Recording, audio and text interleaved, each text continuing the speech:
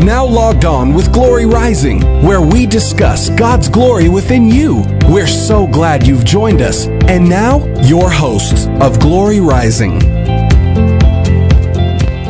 good evening. Welcome back. We're so glad you came back to join us. This is your host, Loretta, Glory Rising Radio. I'm joined tonight by my best friend, my pastor, my husband, Roger. Hello. And, we're coming to you live from Fishbowl Studios in the beautiful Bedford, Texas. They get so tickled when I make a mistake with my words. Anyway, for those of you who were helping with the blanket drive and have been keeping up with it, we donated 40 blankets. Mm-hmm. Overall, they brought in 133 blankets. Our goal was 100. Right. And we took second place. Another radio show brought in 43. Mm-hmm. So we're very pleased with that.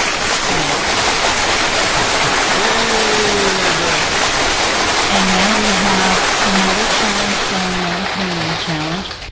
It's for Valentine's. If you would like to donate Valentine's that you have signed and encouraging words, these are going to go to the troops. Yep. Some of them are here in the States, a lot of them are going to be overseas, and just an encouragement that they're not forgotten, that their sacrifice does mean something. Yeah, and these can be handmade cards, it can be cards you buy from the store or whatever, but yeah, just put a little note in there encouraging in them, and it can be from organizations, it can be from individuals, just something to encourage them. And this one's a short one. I mean, it's got to be in by the 8th of this month. Okay, so if you want to do something like this, get a hold of us quickly. If you want to go buy some Valentine's cards or even the little kids' Valentine things, you can get some of them. But just something that can be sent to them, let them know that they're appreciated. The goal here at Fishbowl is getting to gather up 200 to send out. I don't think that's going to be a major problem because, we just need to get out there and, if you want to hand make them, if you want your kids to hand make them, or your Sunday school classes, students at school, if the class wants to take up something like this, they can draw something and do something just to encourage the troops. So, these things will be sent to them. So think about that. We only got a few days on this. Sorry that it's one like of those. 7 days. Yeah, we've got about 7 days. It's the 8th. So this is the 2nd, so I've got 6 days. And then, these kind of things, I know that it's really short notice, but let's see what we can do to support our troops and let them know that they're loved, they're missed by not only their families, but the nation as a whole. We need to support them, because a lot of times, I know I was military for 11 years, went through Desert Storm, and you just kind of wonder sometimes, like, why am I laying my life down for some of these people that don't care? And but then you have to remember your friends and your family is here, and your job is keep America safe so they can have the benefits of what America stands for. So I encourage you to do that if you can. I know, like I said, it's kind of short notice, but please let us know if we can pick them up, bring them up here to the studio. Like I said, they will be picked up on the 8th. And if you would like to call and join our conversation tonight, that phone number is 214-556-6239.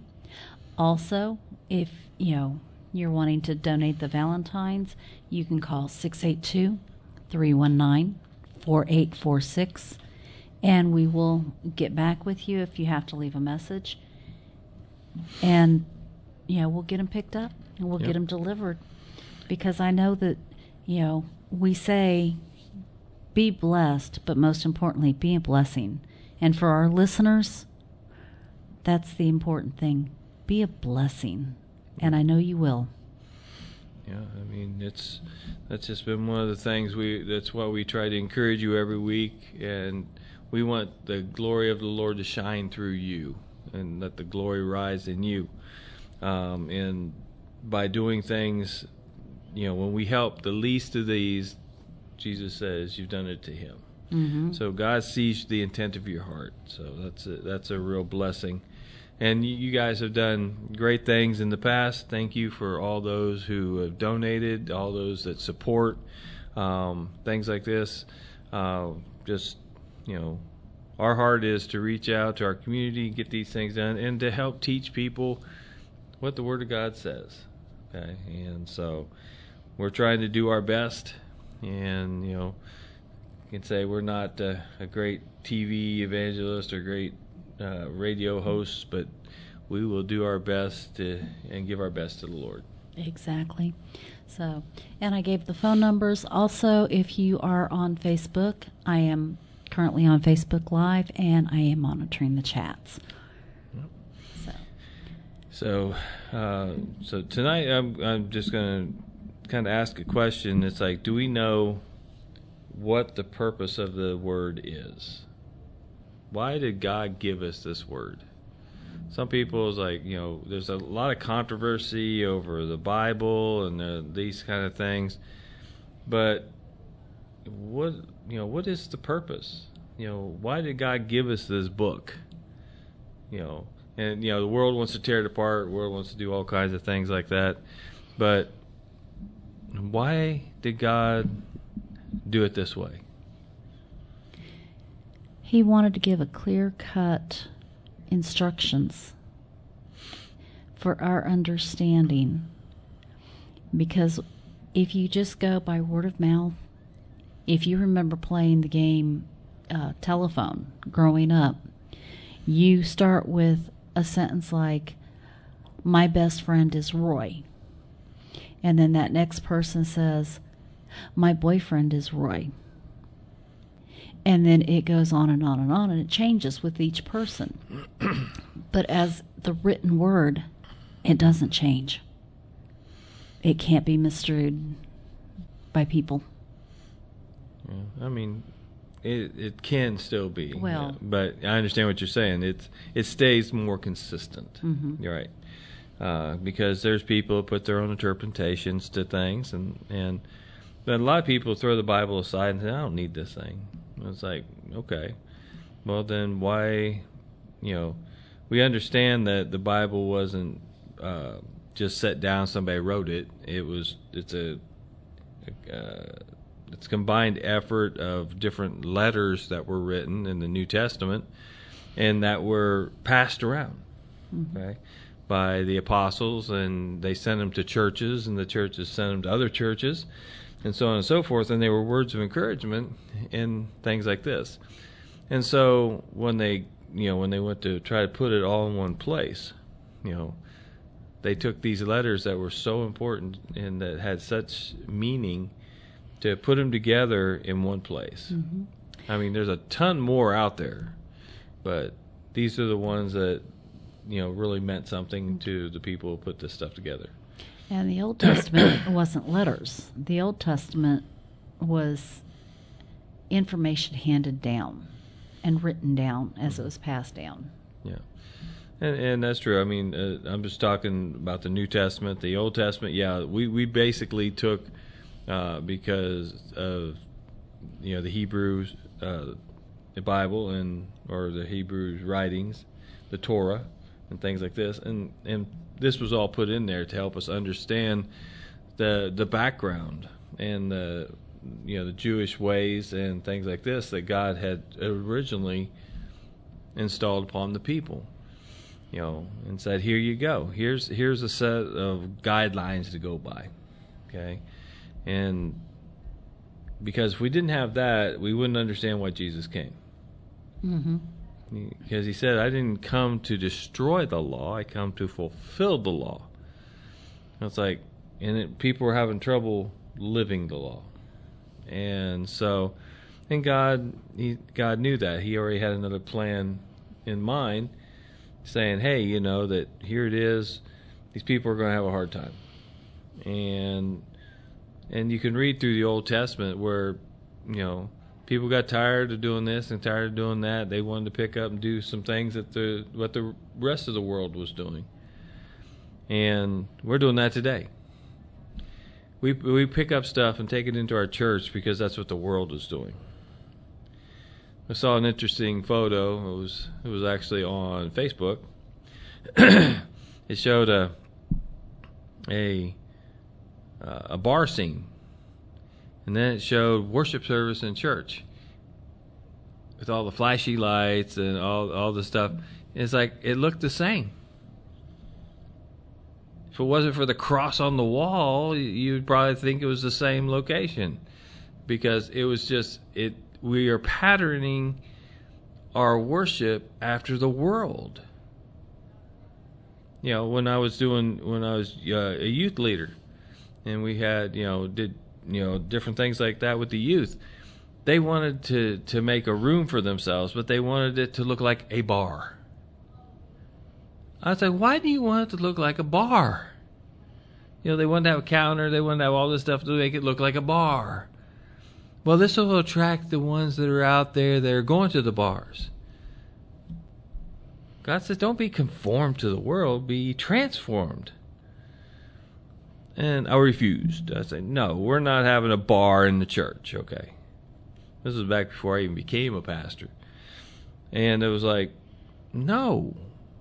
Why do we want the kids to see the wholeness of God, not a pattern where we want to pattern the world, and now we want to duplicate the world in the church.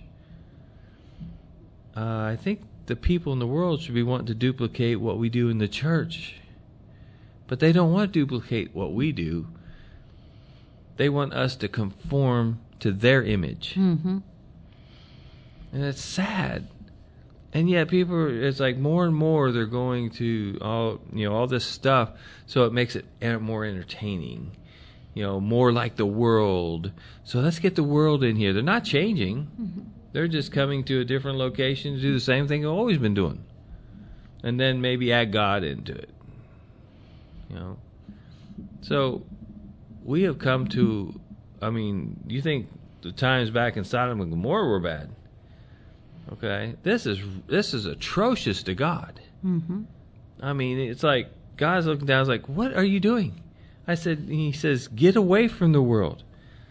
Don't conform to this world. Be ye transformed by renewing your mind. You got to renew your mind. It's like, come on. Well, and the youth whose parents are not serving God. Mm-hmm.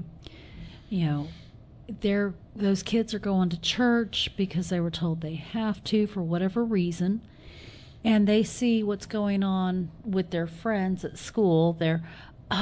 We snuck into this bar, we did this, and they want to have the quote-unquote fun like their friends are.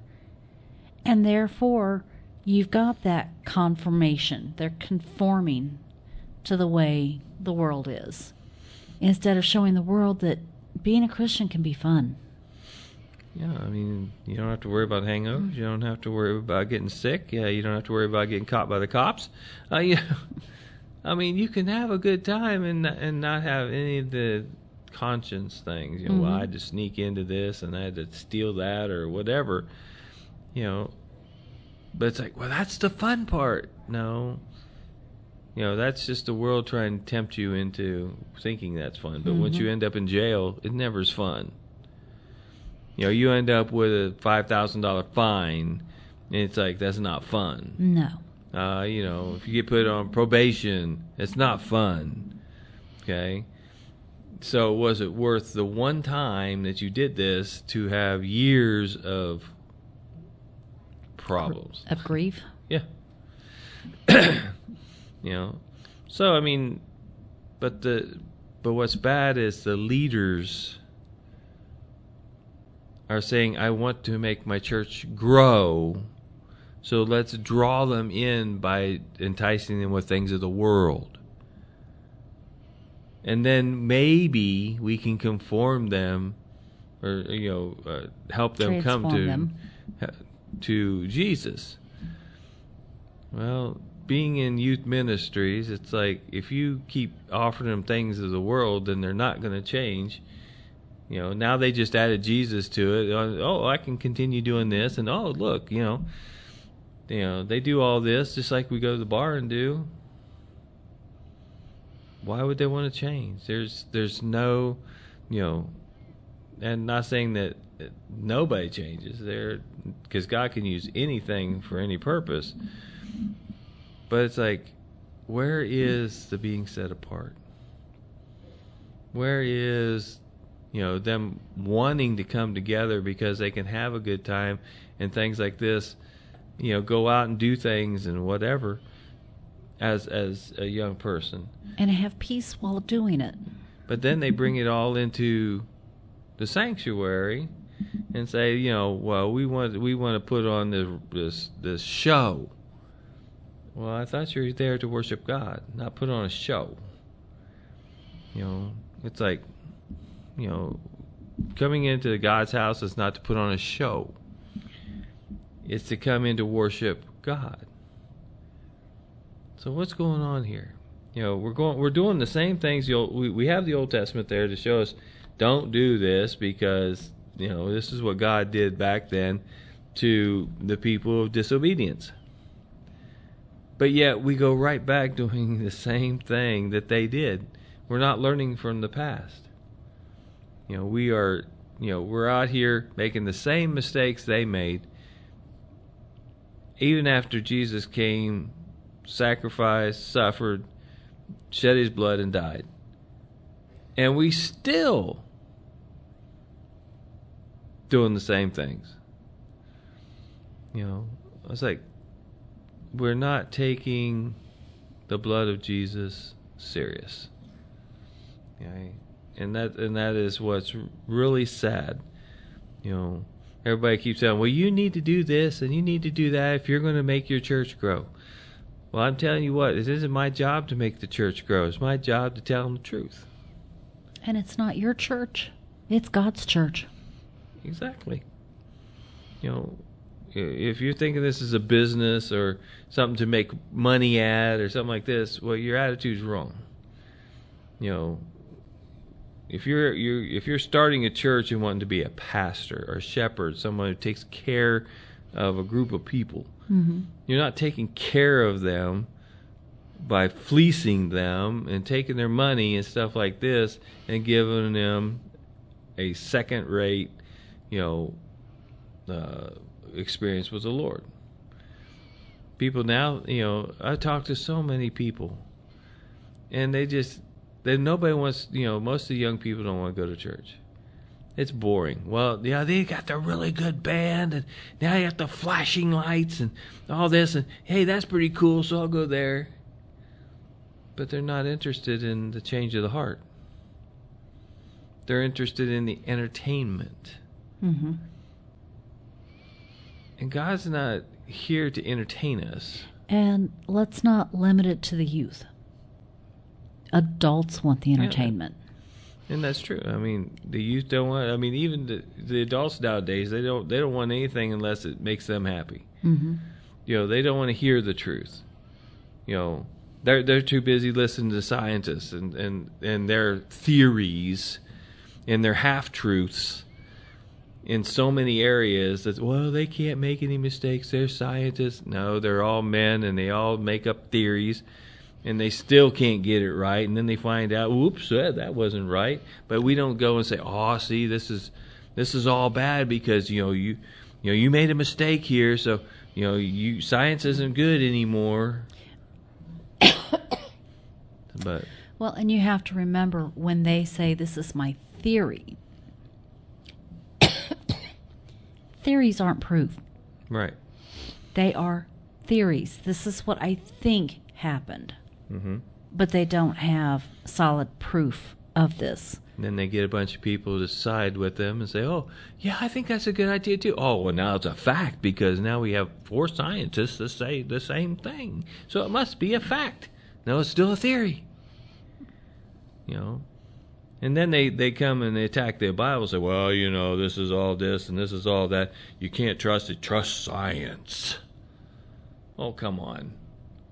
Science is just a bunch of theories that, sometimes they can find an answer. Well, a lot of people find answers in the Bible. But they won't say, oh, well, we can use that. No, we want to exclude it. Mm-hmm. Okay. God gave us this book, and I really believe there's going to come a time that this book is going to get banned from America. They're already trying to work on that, trying to squeeze out Christians, get away from Christians, anything that's Christian or Jewish, they want to get rid of, but they'll take the rest of it. It's okay to be a Muslim that says, hey, kill all the infidels. And so if you're not a Muslim, then you should all be killed. And that's okay to teach. That's okay to have that there. But for a Christian to say, we want to love people, we want to try to help people, oh, you're bad. You're bad, bad, bad. Okay? Well, and as I've said before, everything that is good and right about the world is now becoming bad and intolerable. But everything that's bad that's the way it needs to be. It needs to be that. And yet, listening to the news, all these people recently that have been shot and killed or kidnapped, and it's like, you're saying, that's wrong, but yet at the same time, you're encouraging it because you're saying, well, do what makes you feel happy. Yeah, in other words, do what you want, just don't hurt nobody. Yeah, that's not going to work, because do what you want means that I'm going to do what I want. And then you said, put the exclaimer on it, just don't hurt anyone. Well, they hit the first part really good. Yeah. Okay? But the world is coming to a place, but if you say, hey, well, quit putting all these bondages on people, talking about the Bible and what the Bible says. Well, this is a proven, these things are proven throughout history. Okay? We can see that, how things have changed and how that people are changed by reading this and understanding that there's something more than just about them. Mm-hmm. There's something more than just about the way the world wants things done or the way they do things. And as we told our children as they were growing up, and it's like, but I want. It's like, life is not about you. Mm-hmm. And, we try to teach them, God is the reason for your life. And, don't push others away because of what tickles your fancy. So. Yeah. Well, I'm going to read this here. Let's see, we still got a minute or two. But going to John chapter 20, verses 30 and 31, it says, and truly Jesus did many, many other signs in the presence of his disciples, but these are not written in this book. But these are written that you may believe that Jesus is the Christ, the Son of God, and that believing you may have life in his name. Mm-hmm. They wrote these things down because they thought these were the important things to help you to understand who Christ is, as being the Son of God, and how you may have a good life in him. Mm-hmm. Well, this is the reason why this was put together. Now, I got some more scriptures to go through, but just reading that at the end of the book, the book of John, why, there's a purpose why they gave just this information. Not every detail about everything he did, like how he ate his soup, okay? Did he pick the bowl up and drink it? Did he use a spoon?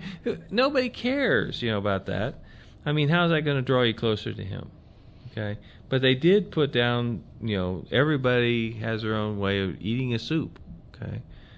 But they're trying to get the information that Jesus wanted to get out about his Father.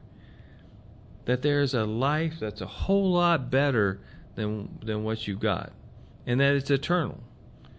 And as I was reading just earlier, it's not about whether you're going to live eternally or not.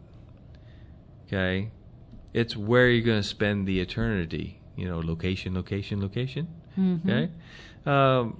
Where? You're going to have it. You have an eternal life. Okay? We're all going to die, and we're all going to live eternally, because the Spirit within us is going to live. Mm-hmm. And are you going to live in the smoking or the non-smoking section? Yeah. I love that phrase. So, I mean, all these things, it's like, well, I'm going to die. And no, you're not just going to die. You're just passing from one form to another.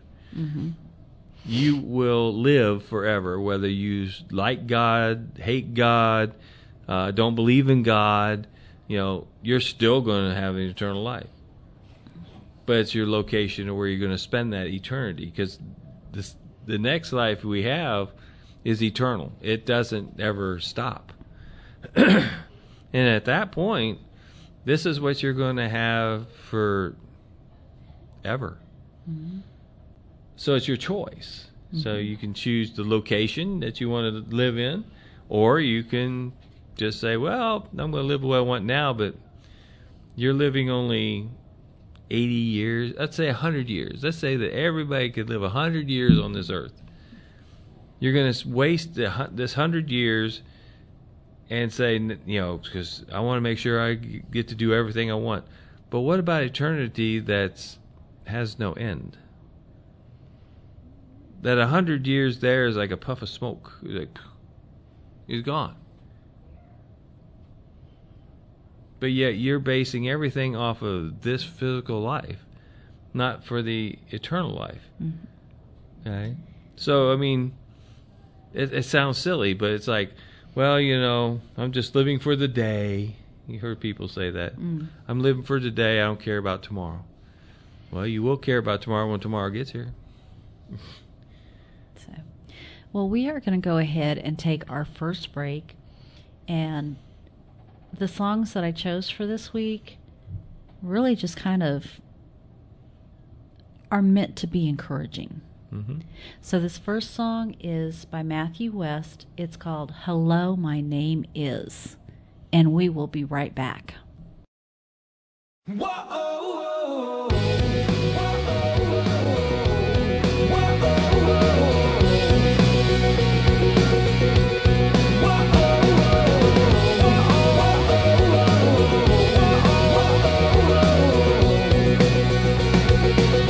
hello, my name is Regret. I'm pretty sure we have met. Every single day of your life, I'm the whisper inside that won't let you forget. Hello, my name is Defeat. I know you recognize me. Just when you think you can win, I'll drag you right back down again till you've lost all belief. Oh, these are the voices. Oh, these are the lies. And I have believed them for the very last time. Hello, my name is Child of the One True King. I've been saved, I've been changed, I have been set free. Amazing grace is the song I sing. Hello, my name is Child of the One True King. Whoa.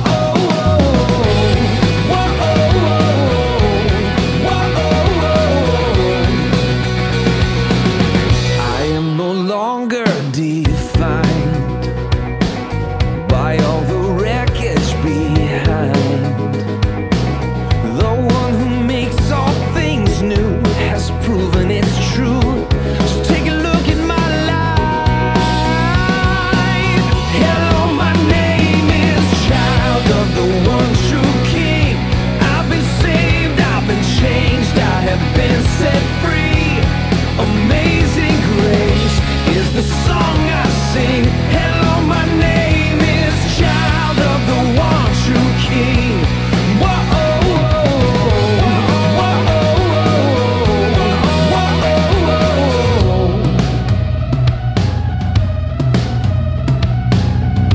what love the Father has lavished upon us, that we should be called His children. I am a child of the one true King. What love the Father has lavished upon us, that we should be called His children. Hello, my name is child of the one true King. I've been saved, I've been changed, I have been set free. And amazing grace is the song I sing. Hello, my name is child of the one true King. Yeah. Whoa,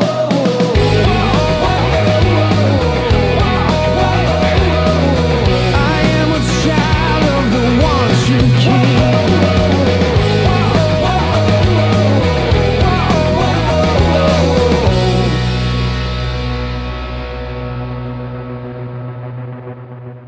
Hi, I'm Grace, owner of an amazing home-based bakery called Grace's Sweet Treats. We can supply all your baked needs, from cakes to cookies and more. Dietary restrictions or allergies? No problem. Check us out on Facebook or Instagram at Grace's Sweet Treats 2021, or go ahead and give us a call at 682-319-6624. That's 682-319-6624. A portion of all proceeds goes to support our veterans and frontline heroes.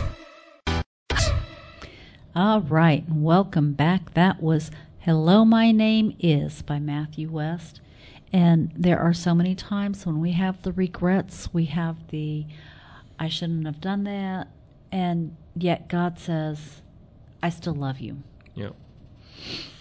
And so if you'd like to join the conversation tonight, that phone number is 214-556-6239. I'm also on Facebook Live, where you can send me a comment and I will respond.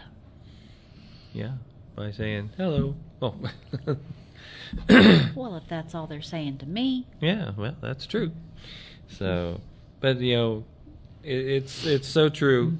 God has given us He's called us some things, and we have to understand how God views us. It's God calls us His child. All these different things that during the song you heard. It's like, but we don't want to believe that. We're so tied up in what everybody says about us, not who we are. Some people, they're always trying to prove who they are. I want to be me. Okay, well, who are you? And a lot of times we just don't know who we are. But yet we want to be us.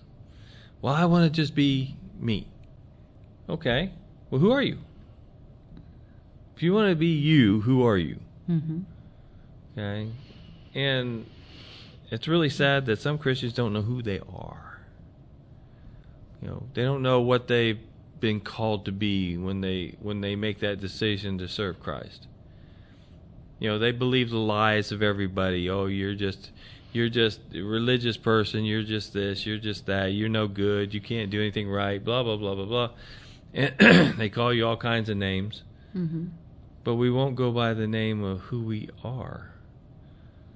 And I think that a lot of times that people are struggling because they can't figure out who they are. Mm-hmm.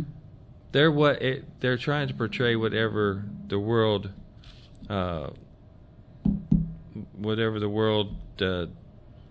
wants them to be. They're not who they are. They're what the world wants. Okay? So, so they just become a pattern after somebody else. And so, we just, to take a good look. If you're one of those people who says, I just want to be me. I just want to be who I am.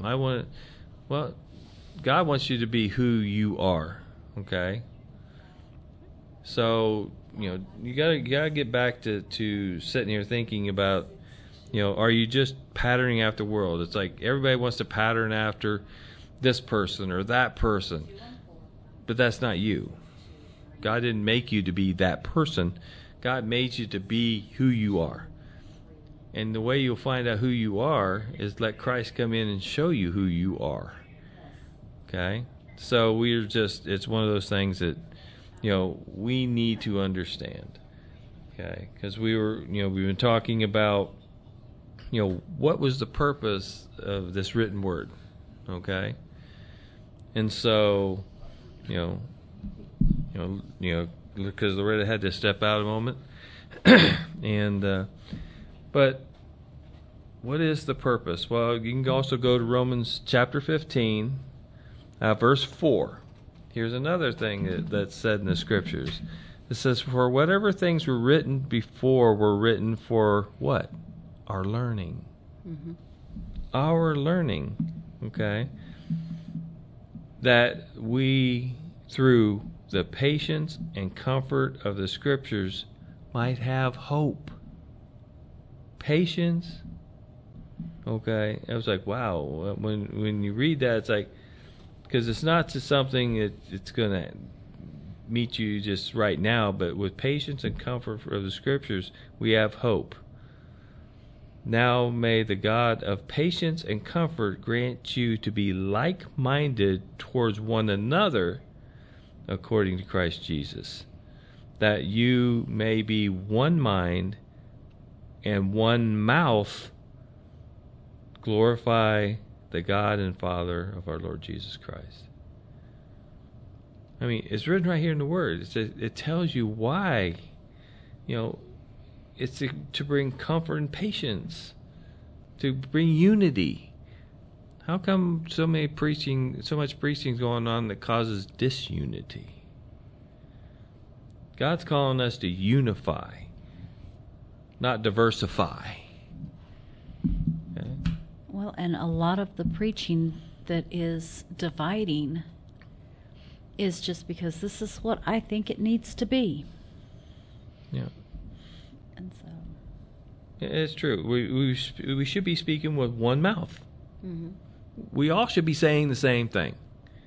Well, and I remember that a few years back when we did have the church building and we would start preaching or you'd start teaching and somebody would say, Pastor so-and-so just said the exact same thing, and it seems like all the ministers were preaching in unison. Everything was, and I can't remember the examples right offhand, doesn't really matter, but everything lined up, each one saying the same thing, just like the Gospels, saying it in a way that each audience could understand. Yeah. I mean, we don't have to say the exact words, but we need to make sure that the meaning and the intent of the word is being brought forth. Because people in different areas understand it in a different way. Mm-hmm. And so that's why you can't just cookie cut it. It's like, here's what it is, now bring it to the people like Jesus did. He brought it to the people where he was at.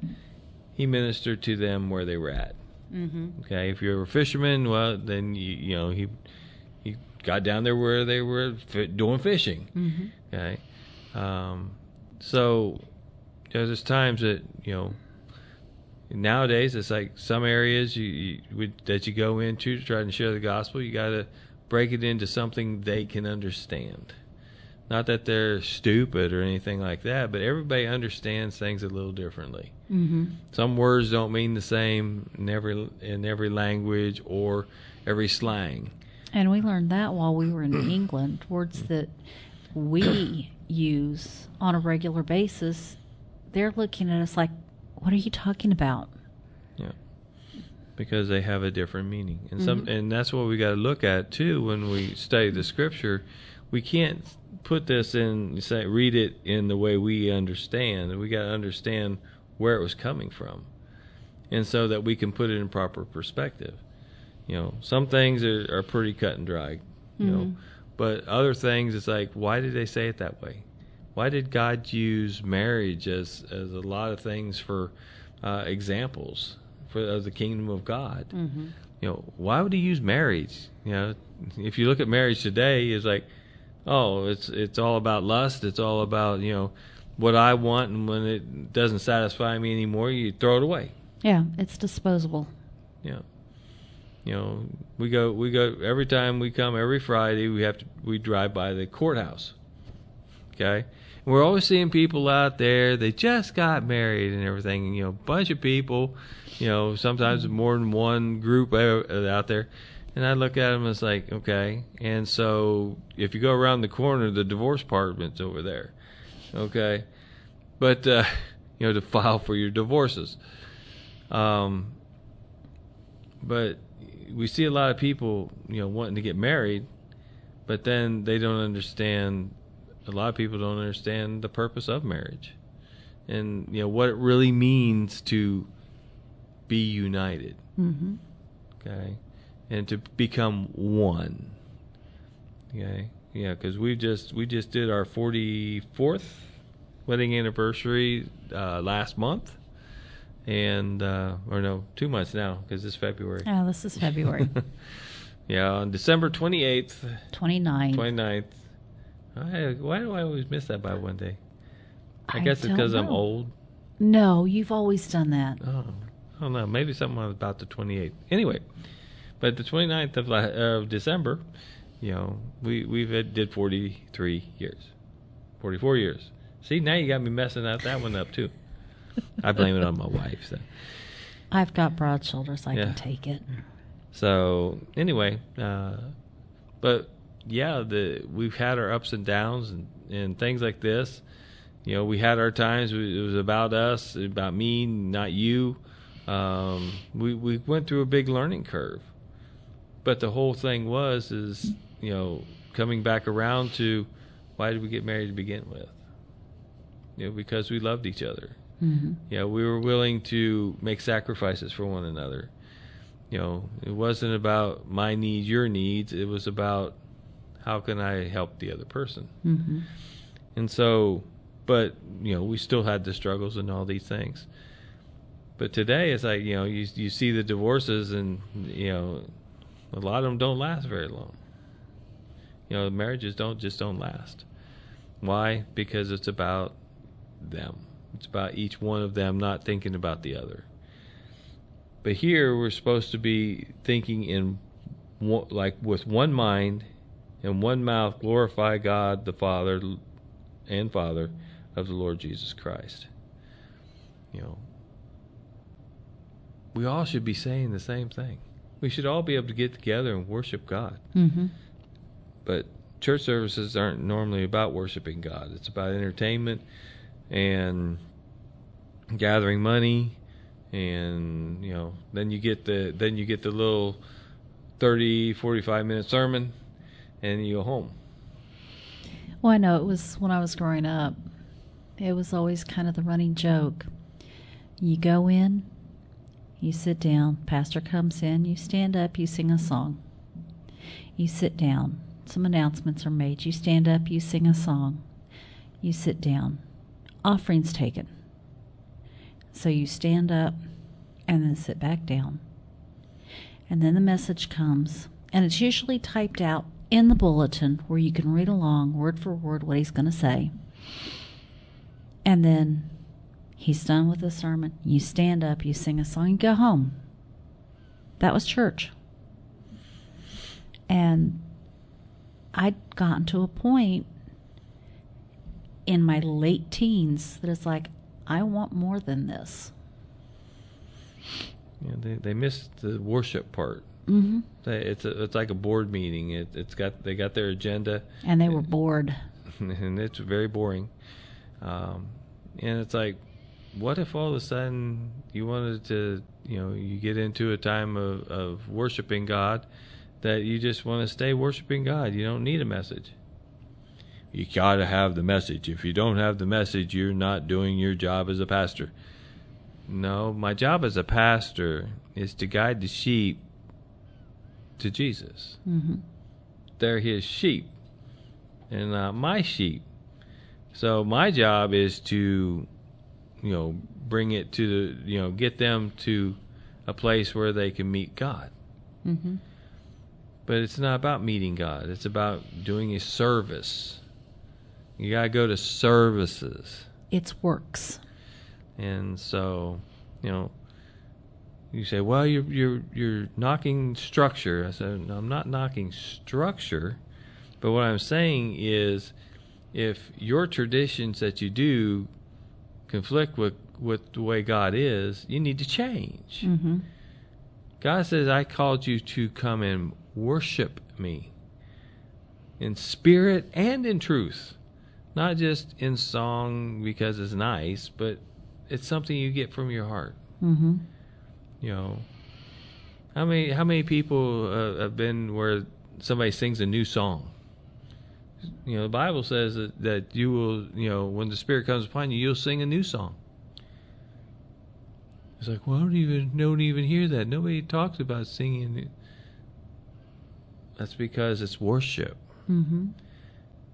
It's not, okay, here it is. Get your music leader up there. Get them all hyped. And so that they're ready for to give their money. Get them hyped. Take their money. And then give them a sermon.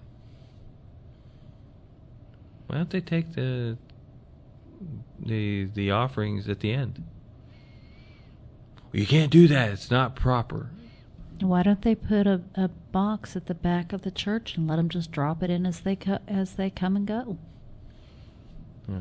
I mean, I'm sorry, that's not a popular teaching, and that's what we did. We had a box in the back of our building, and you had offerings, you had tithes, and gifts. 3 different sections, and people put what they wanted in whichever slot they wanted it in.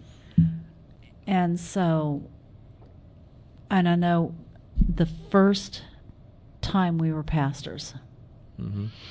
we were in Germany, and we were holding church in our apartment.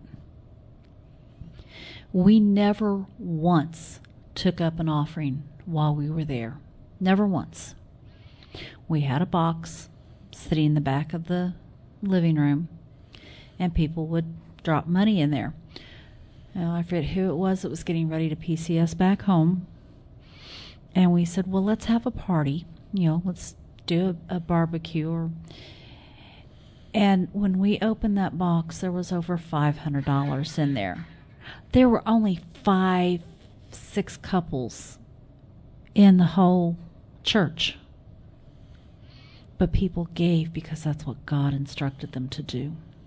Yeah, and God blessed them and things like this. It's like we didn't waste time on, taking up an offering. Mm-hmm. The thing is God says, bring your offering, not take up an offering. To take up means you go out there and you make them feel guilty enough to you give you more. it. You beg for it. Instead of, what did God put on their heart? Mm-hmm. And if God puts on their heart to give 10 cents, how can you ridicule them for doing what God said? Mm-hmm. Well, God wouldn't do that. You don't know what God would do. You don't have God's mind when you're so selfish and self-centered about worldly things. You don't know what God's got in mind. He teaches people things. He taught me things through money and things like this that God would never tell you to do that. Well, He did tell me to do that. And I learned from that. Mm-hmm. Because God had to teach me in a way that I could understand. And what I was doing in my attitudes, okay? You can't put it in a cookie cutter thing, okay? Everybody is different, and God deal with us each in a different manner. Taught me obedience about giving. Well, okay, I'll give my tithe. Okay, 10%, and exactly 10% is, $10.13. Okay, we'll just use those as numbers. $10.13. It was like, so, okay, God, I'm going to give you $11, so you should be happy with me. No, I'm not. If you're gonna give me a tithe means that if it's $10.13, that means you must give me $10.13. Not $11. That's what I told you to give. If you're going to go by the letter of the law and do 10%, you got to give exactly 10%. Now, if you want, this is what you give as your tithe. Now, if you want to give an offering, you can, and then that's another whole story. I mean, did God tell you to give an offering over top of that 10%? Now, if you go back to the law, well, today he says just give what I tell you to give. If I don't tell you to put it in the church offering plate and to give it to your neighbor down the street that they have no food, is that going to be obedience? No, the church says, no, you must put it in the church or you're not going to get blessed. Yeah, I'll get blessed more because I helped that family down there with food. Okay? So the attitude is, well, I need the money for right here. Well, that attitude needs to go away because it's not about that. Well, and the other thing, too, is when you give, and you're giving according to God, and using your analogy of giving to the family down the street who has no food.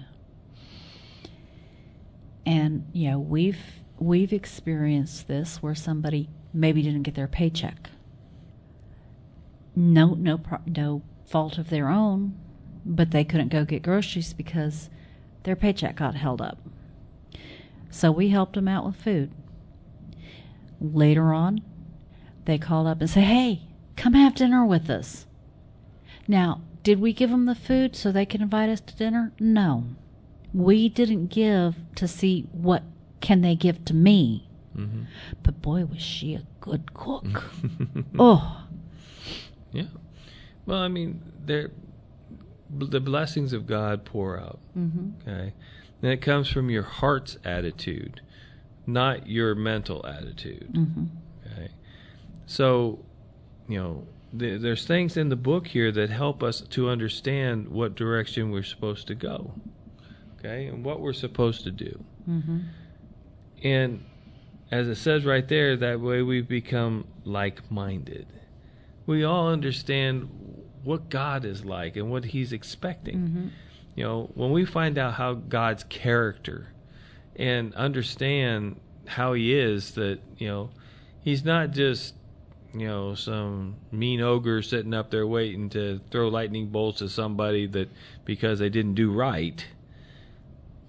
But He's a loving Father that really cares and tries to bring His children back in line so that they can be the example to this world that's needed. Mm-hmm. So, these are just little things that the Word is there for. It gives us, even with, the thing with tithing and all this other stuff, that once you go and you read it, instead of just take what somebody's speaking at you about it, the tithe was done once a year. Oh, wait a minute. You mean I only have to tithe once a year? Well, the original tithe, now if you want to understand what it is, the original tithe was done once a year. And was not money. Nope. Money was never part of a tithe. The tithe was for grain offerings. When they had the harvest, they would tithe of their increase.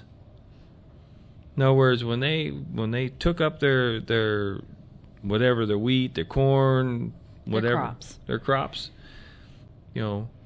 first thing they did was set aside seed for the next year,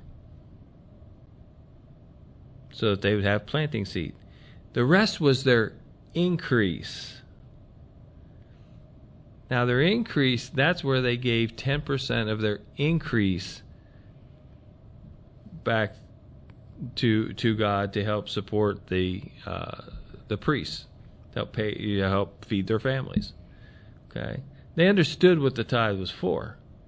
Today, people don't even understand where their tithe goes.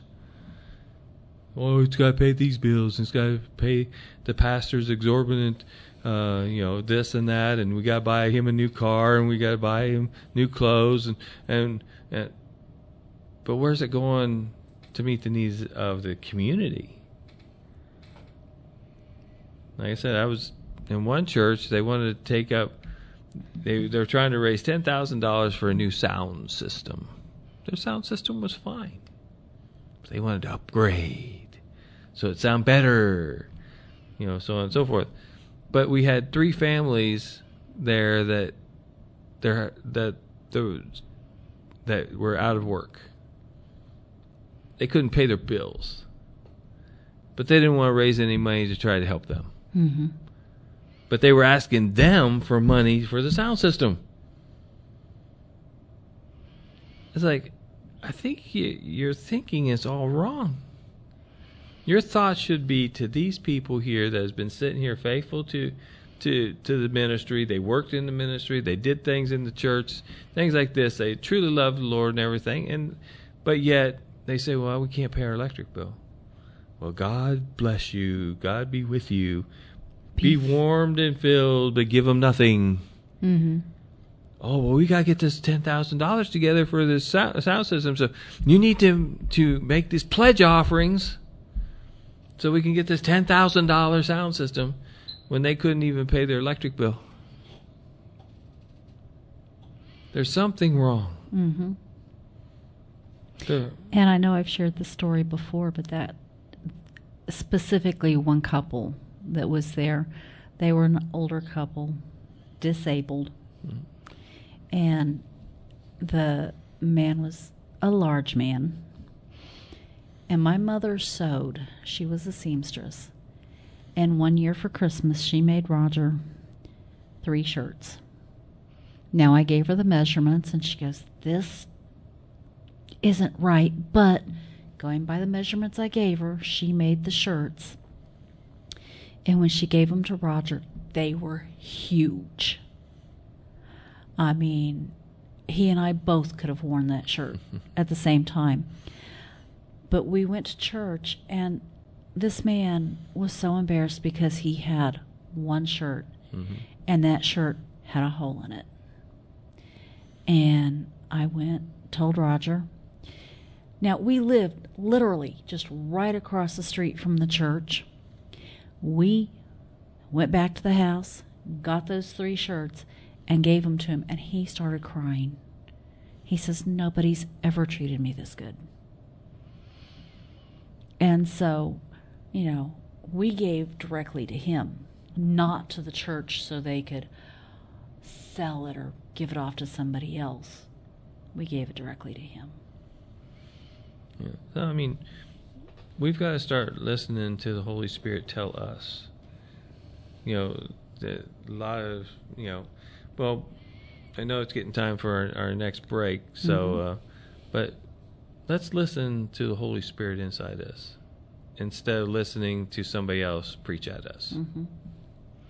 And our next song is A Soul Worth Saving by Apollo Ltd., and we will be right back.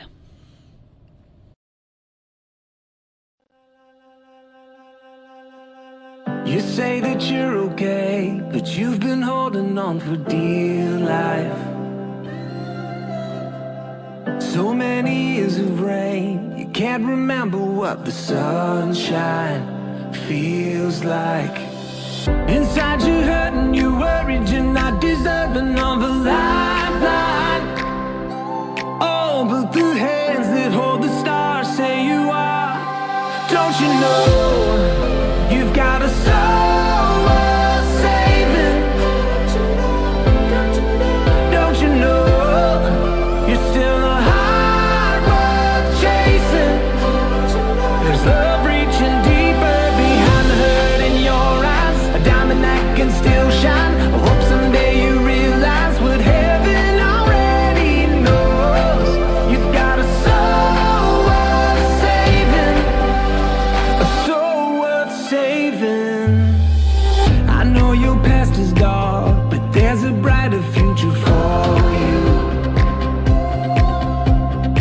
Sometimes the breaking down is the beginning of a breakthrough made new. So no more living like everything's unforgiving when it's not true. Oh, 'cause the hands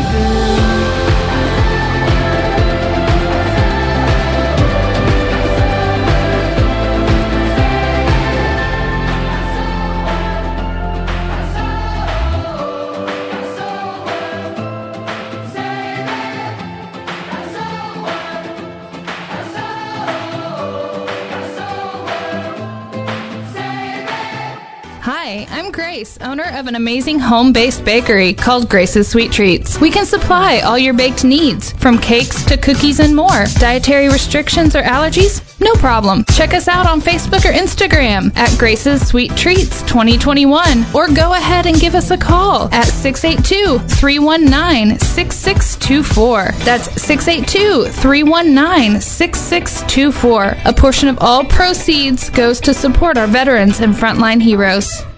Hi, Rose. All right. And that was A Soul Worth Saving by Apollo Ltd. And each and every one of us is a soul worth saving. That's exactly. And, at first, the first song was My Name Is. And all the things that we call ourselves, regret, shame, whatever. But God says, you're still a soul worth saving. Right. And so, God just put these in proper order for me tonight. Yep.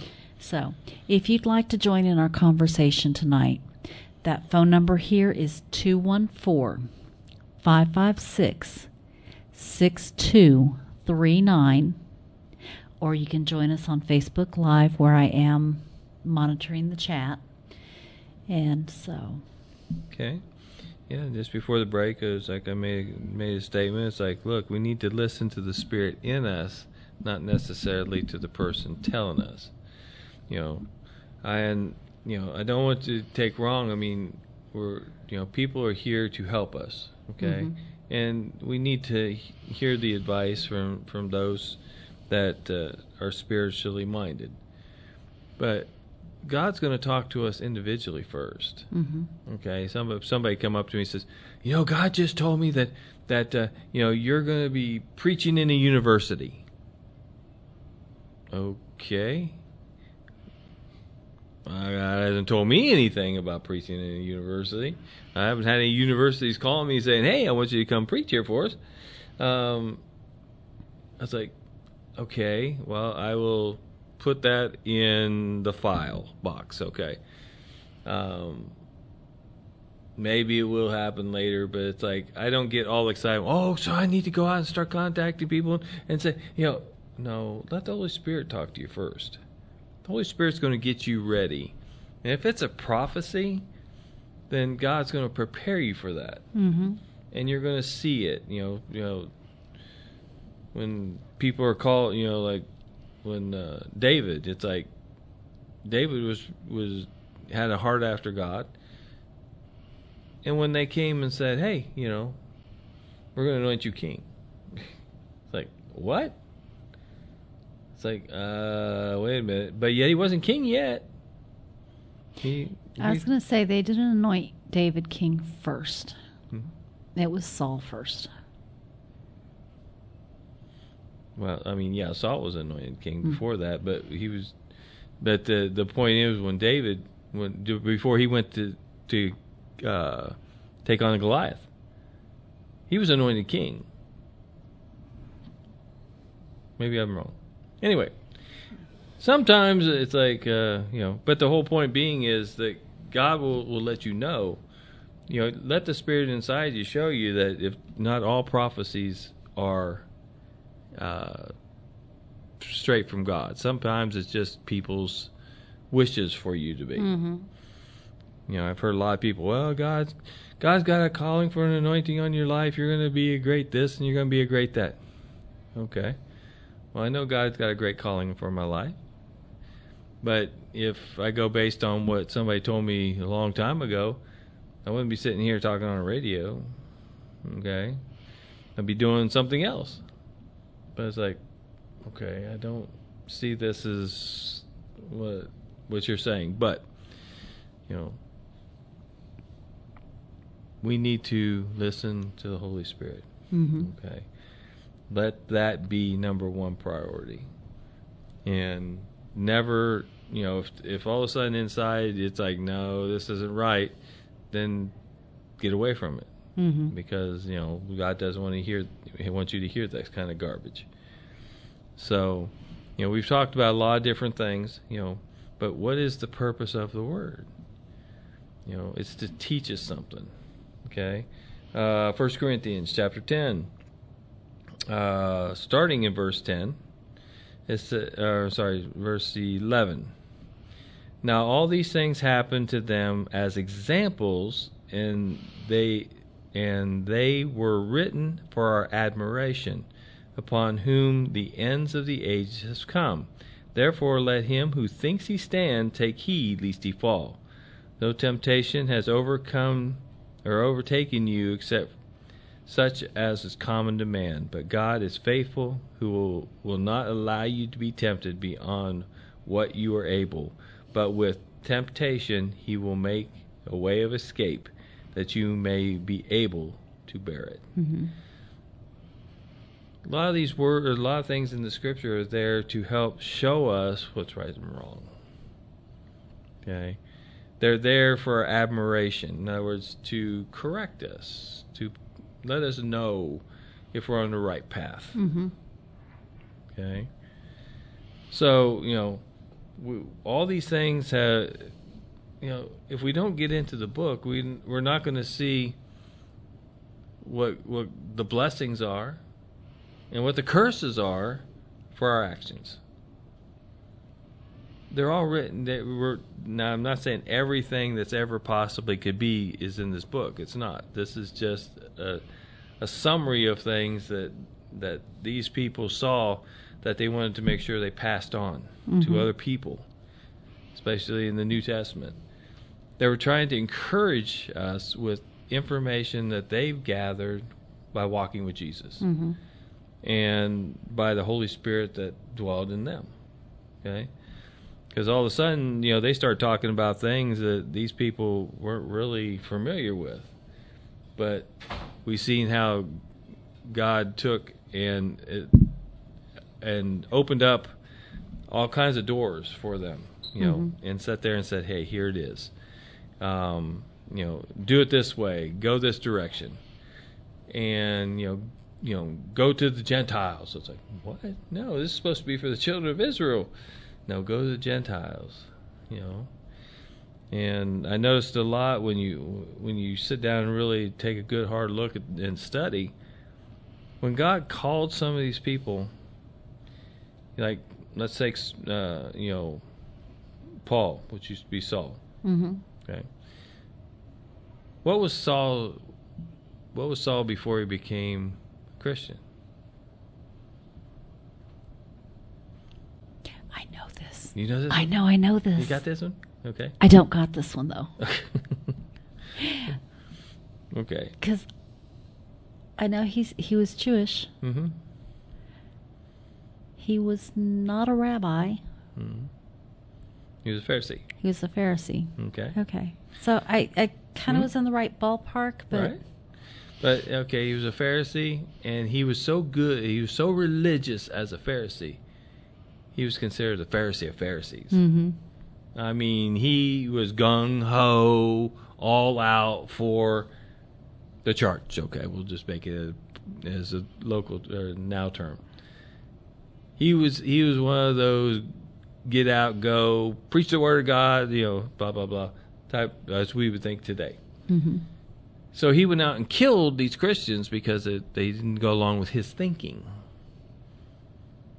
Okay, he hated the Gentiles. Gentiles were nothing but dogs. Okay, they're worthless, useless people.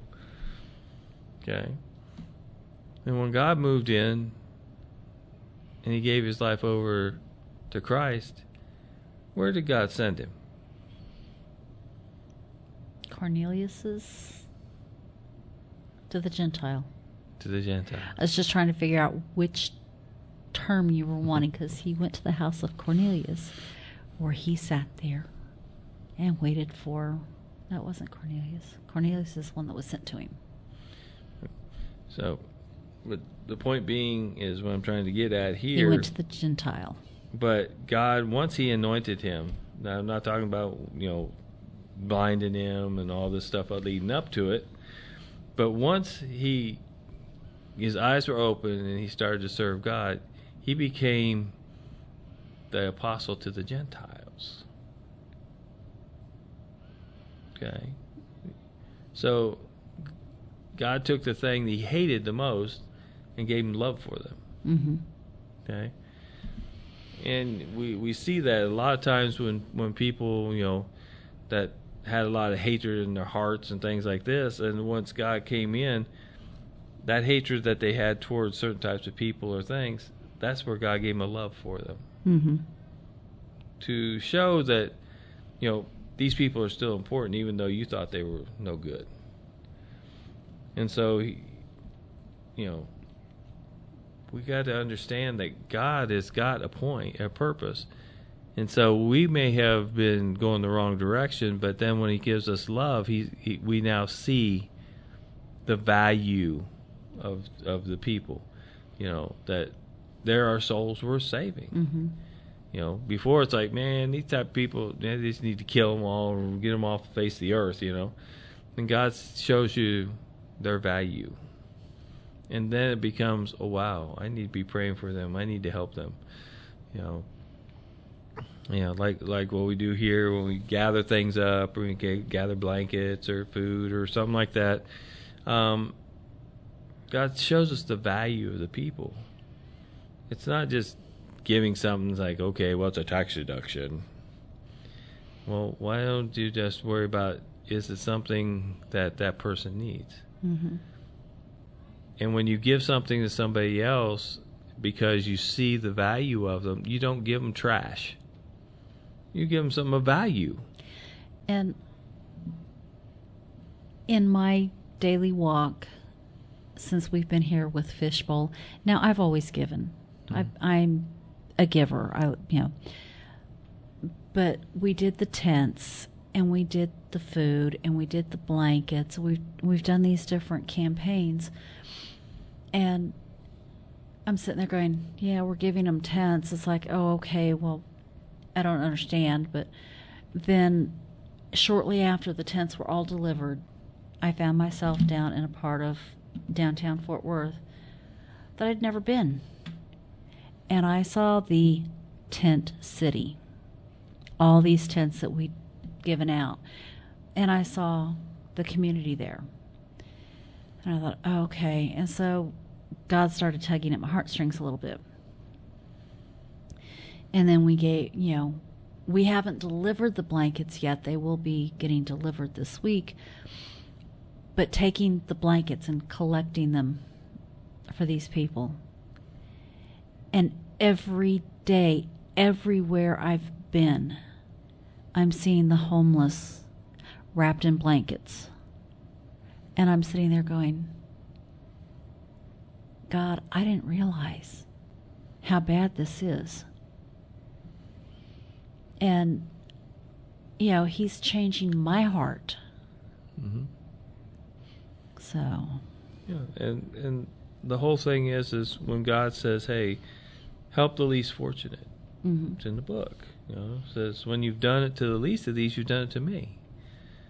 Because you love them, you're expanding the love I put in you, and it only builds. Mm-hmm. Love builds, just like hate builds. You can build love. Mm-hmm. Okay? Just like you can build hate.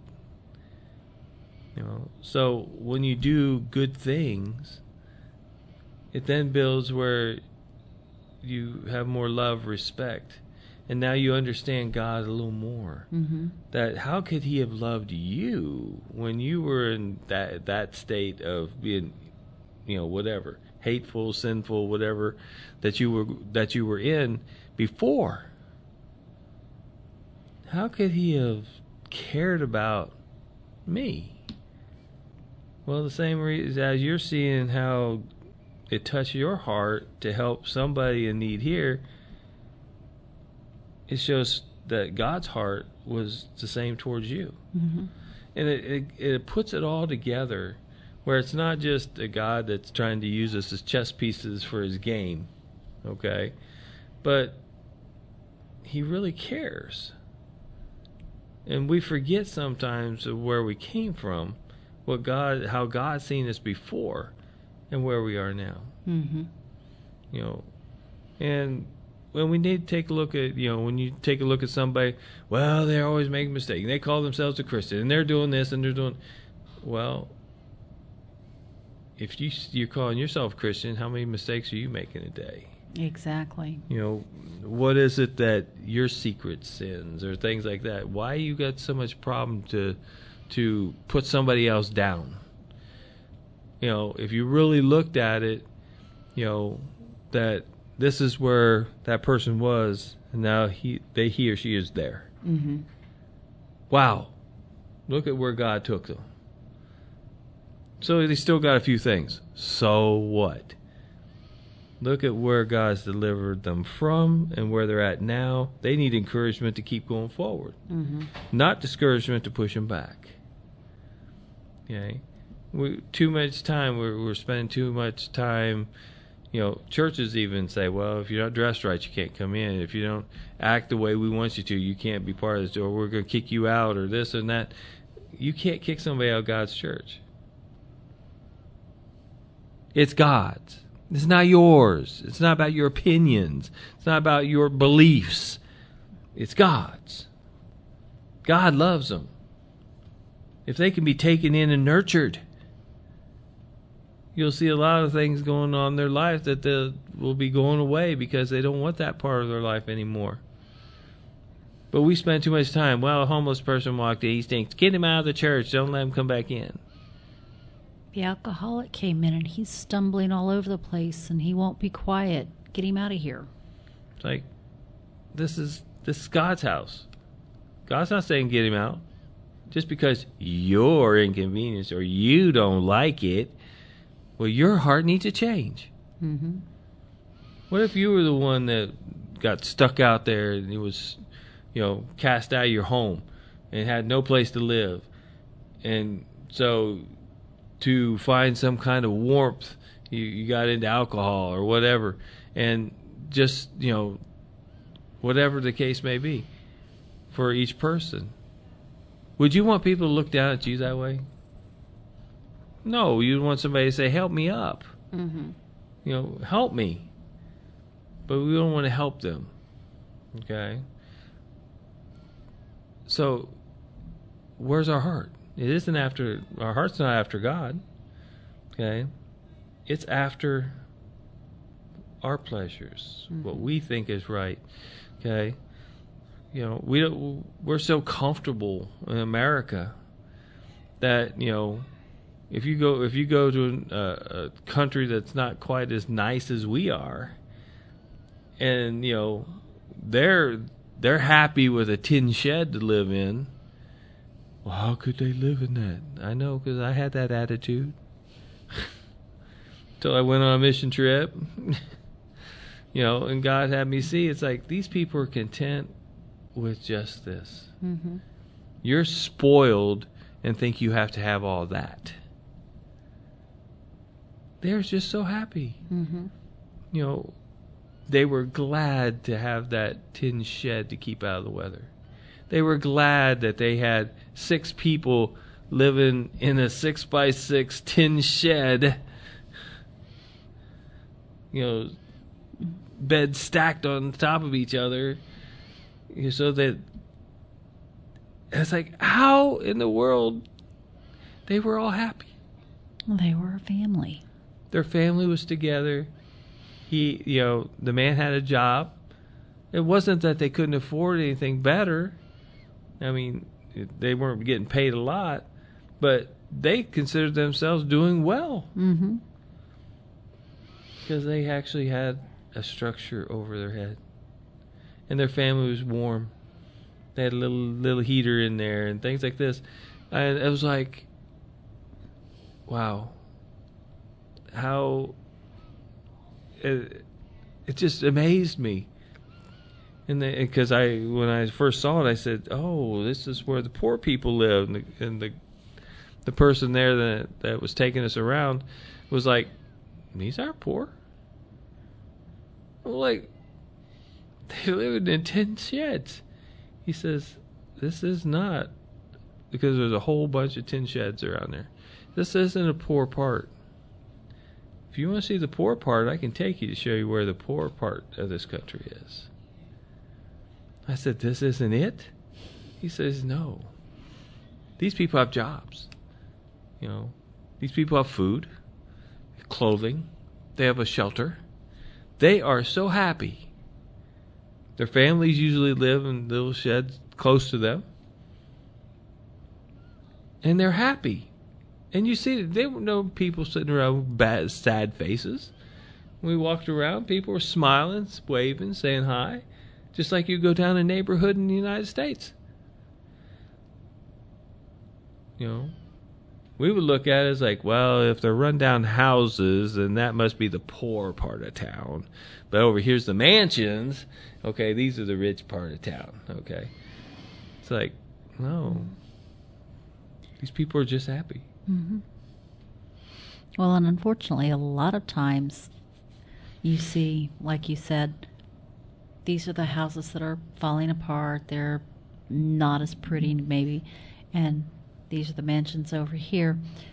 Well, the people that live in the mansions are not generally that happy because they've got to work sometimes 2-3 jobs just to keep the impression that they've got money and they've got happiness and security, whereas the person whose house is maybe not in the perfect condition, but they're happy.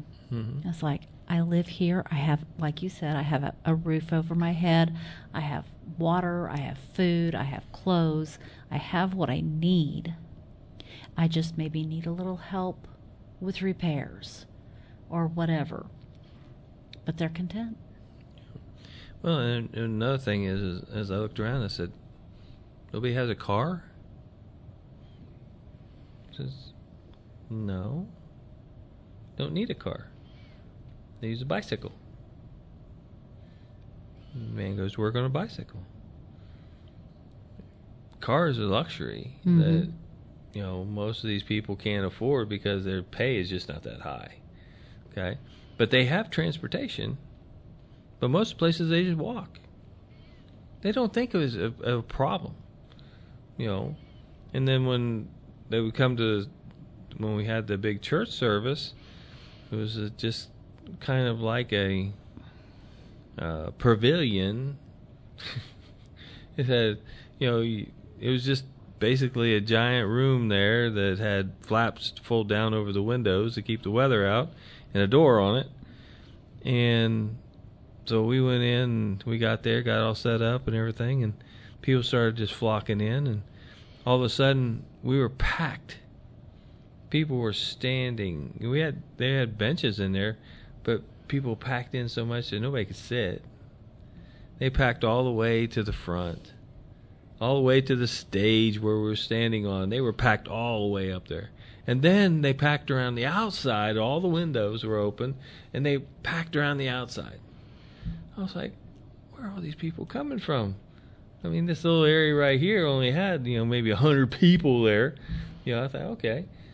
But they walked for miles to get there, to hear the Word of God. And it changed my whole life to see that people were still hungry for God.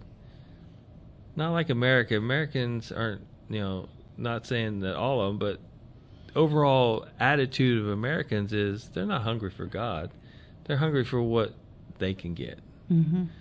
And the churches are full of it. You know, it's like, who's got the best hat? You come in and judging who's doing this and who's got the nicest car. You talk about, hey, I just got a new house.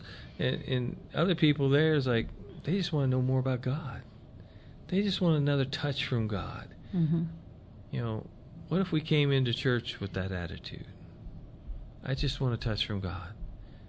Doesn't matter what state I'm in. It doesn't matter whether my car's broke down or whether, you know, I have anything to eat or not.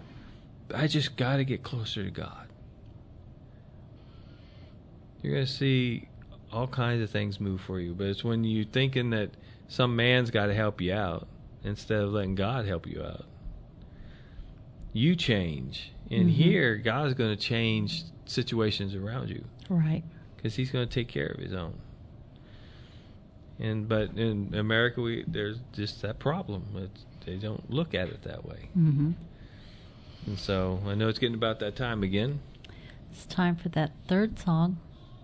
And This one is by Matt Maher, Just As I Am. We'll be And right God back. and God wants you to come just as you are. We'll be right back.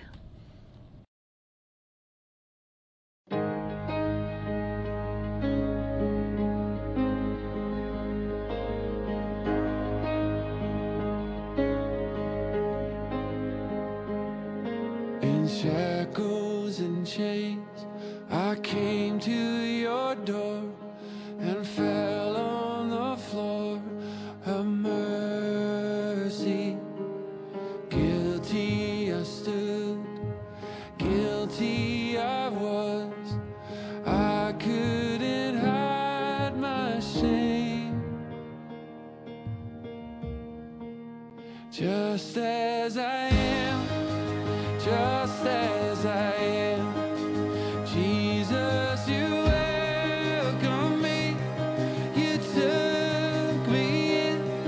I'll never be the same again. My life held in your hands, just as I am.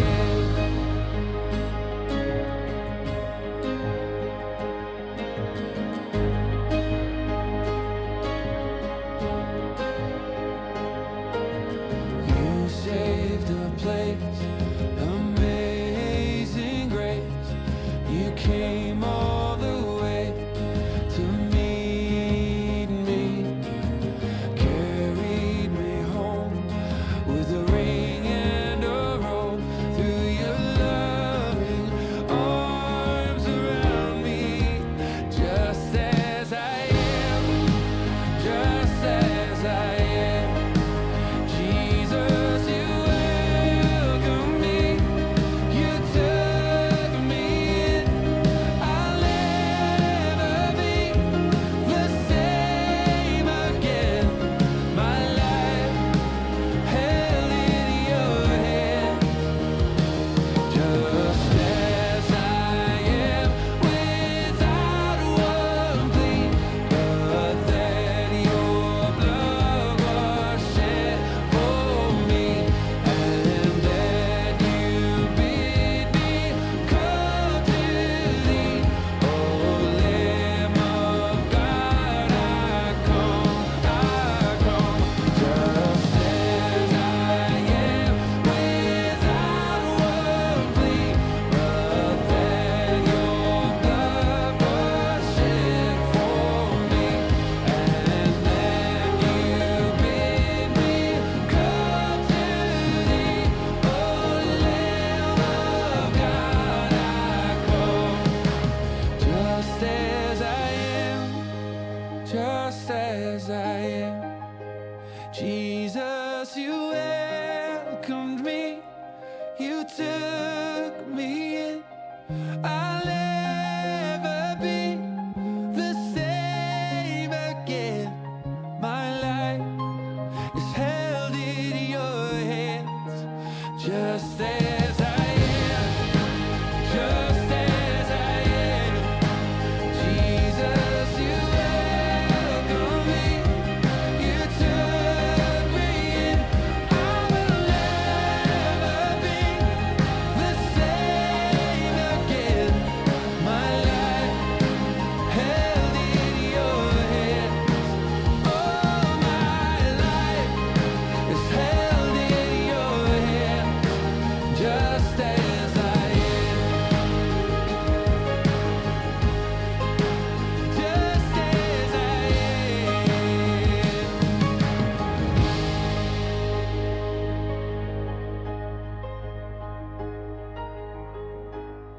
Hi, I'm Grace, owner of an amazing home-based bakery called Grace's Sweet Treats. We can supply all your baked needs, from cakes to cookies and more. Dietary restrictions or allergies? No problem. Check us out on Facebook or Instagram at Grace's Sweet Treats 2021, or go ahead and give us a call at 682-319-6624. That's 682-319-6624. A portion of all proceeds goes to support our veterans and frontline heroes.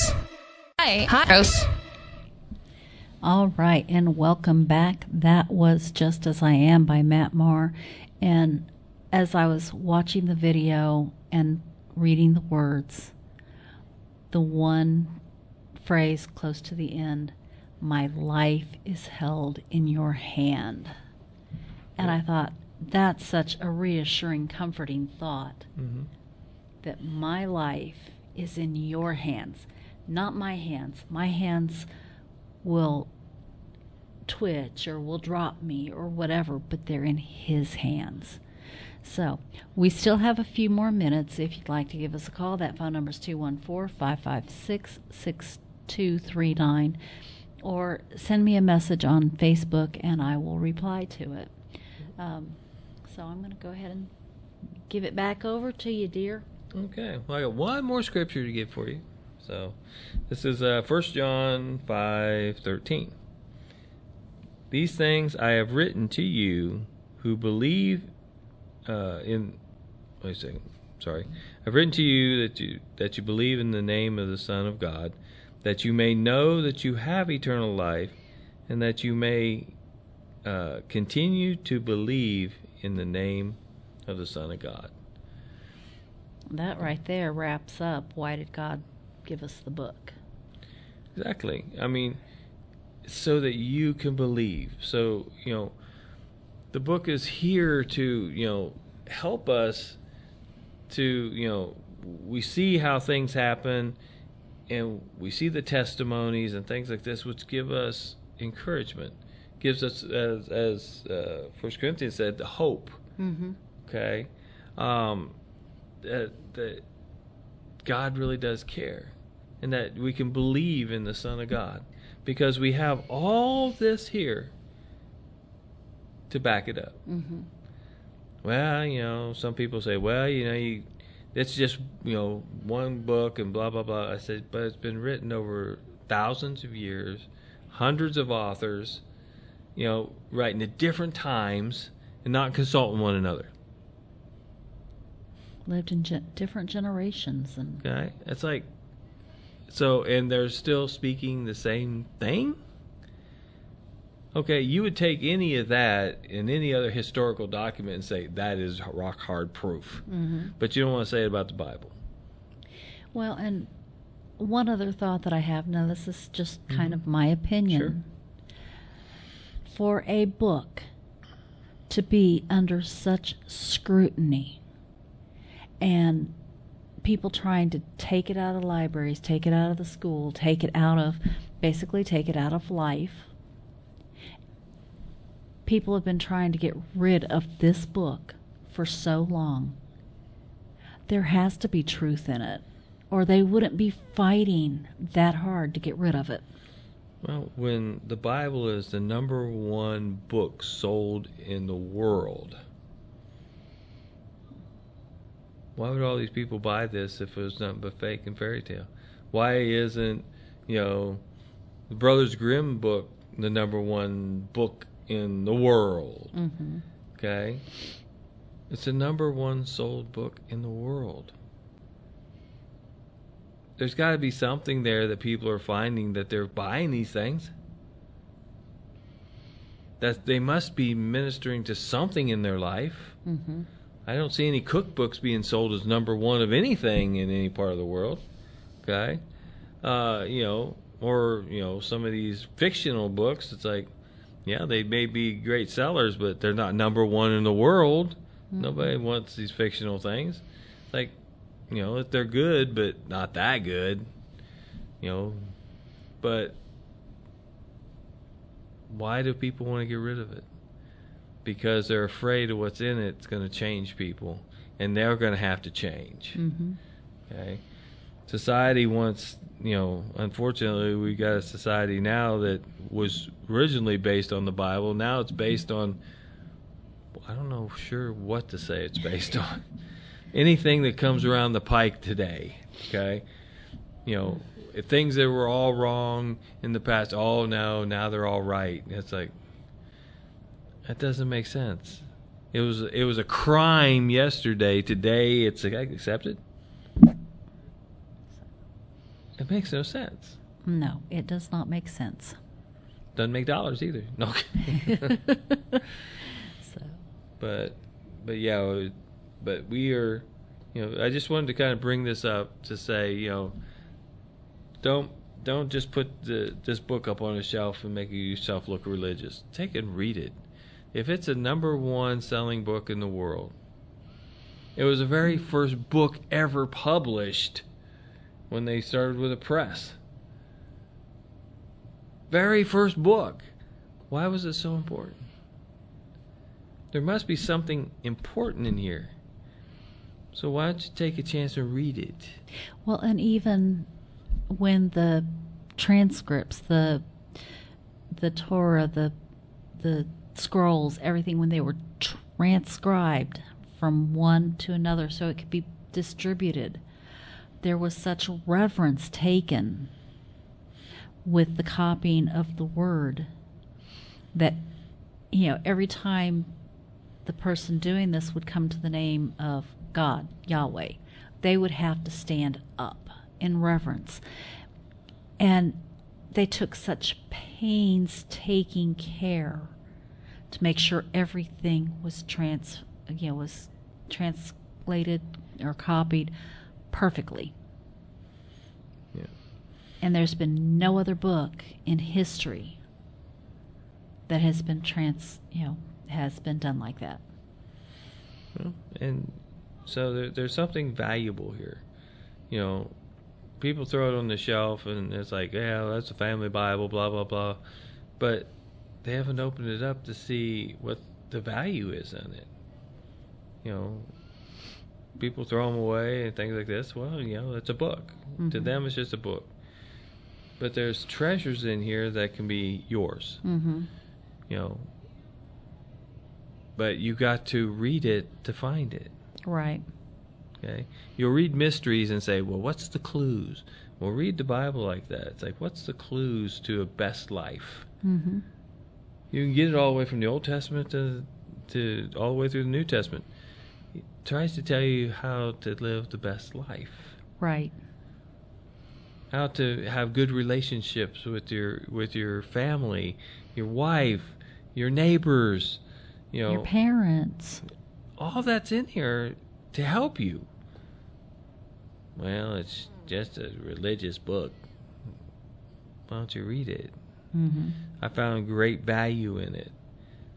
I wear mine out.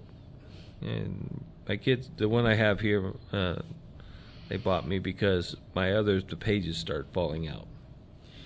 And it's, when you start reading and then you found out that like 4 pages fell out and you're reading the wrong thing, it's like, wait a minute, this isn't the continuation of the last page I was on. So, and so I was trying to get a new one. And so, I wear them out by using them.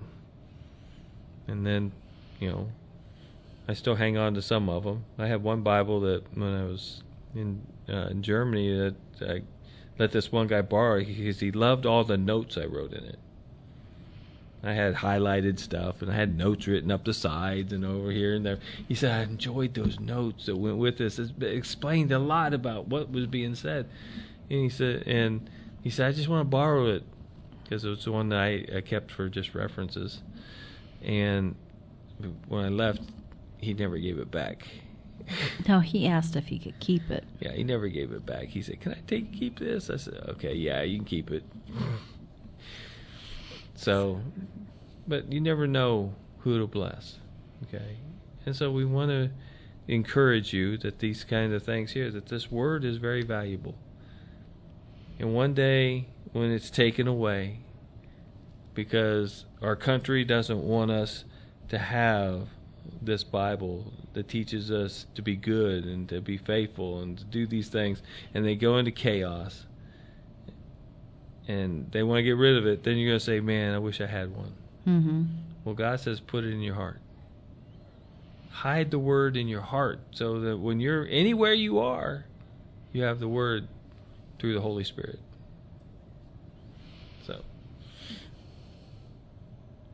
that's what I got. That's what you do with needle and thread. No, you do it with needle and thread. Well, that's true. I do. I saw it with seeds and in the dirt. Anyway, we are coming to the end of our show, and our board operator has kind of disappeared. He's actually see, working. He's working 2 studios at the moment. Anyway, we've had a good discussion. Mm-hmm. Please keep in mind that the Bible is basic instructions Mm-hmm. for everybody. And I kind of giggle when I see these commercials on there. A woman's pregnant and she's getting ready to give birth, and she goes, "I've got this and I've got this," and I don't have a manual. This is where I'm going to put the manual. And the lady that's with her says, "No, there is no manual." I'm sitting there laughing. Yes, there is. It's called the Bible. Put your Bible right there. Read it to your baby every day. You know, yes, they may say, "But he's only a day old." That's fine. Read it to your baby every day. Get that word starting to plant deep, deep down inside of him. Because one day he will understand. So. And if nothing else, it helps you out. Exactly. It gives you the peace. It gives you the enjoyment. Mm-hmm. So it's not necessarily for the baby.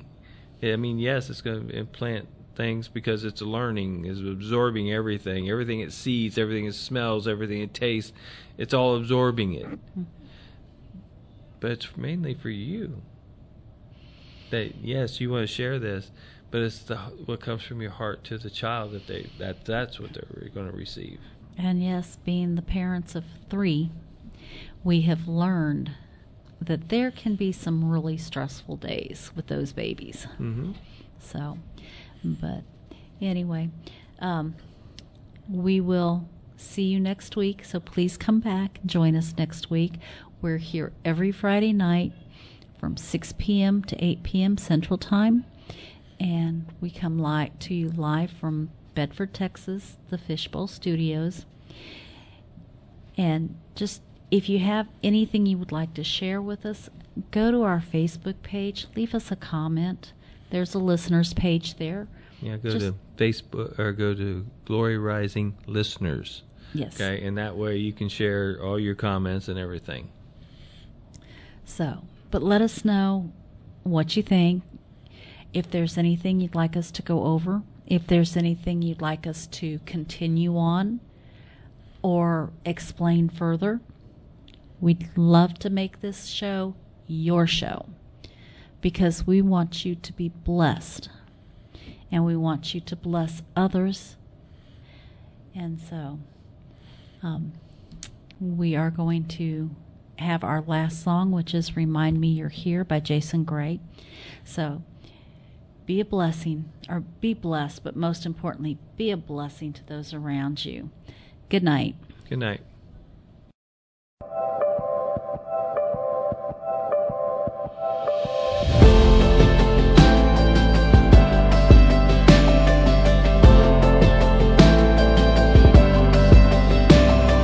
None of my pain has ever caught you by surprise.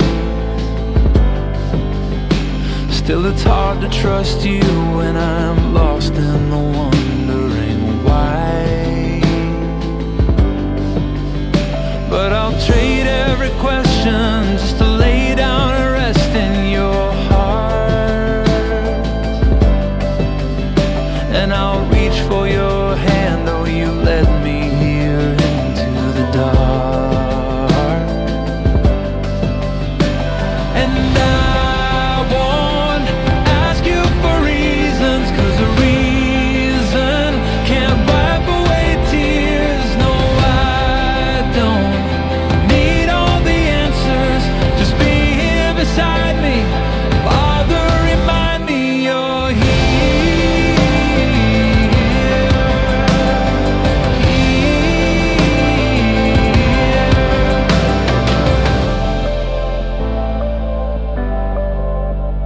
If it's random or providence, neither are a comfort to me. Are you cruel if you planned it, or weak if you allowed it to be? Half of me is still believing, the other half is angry and confused.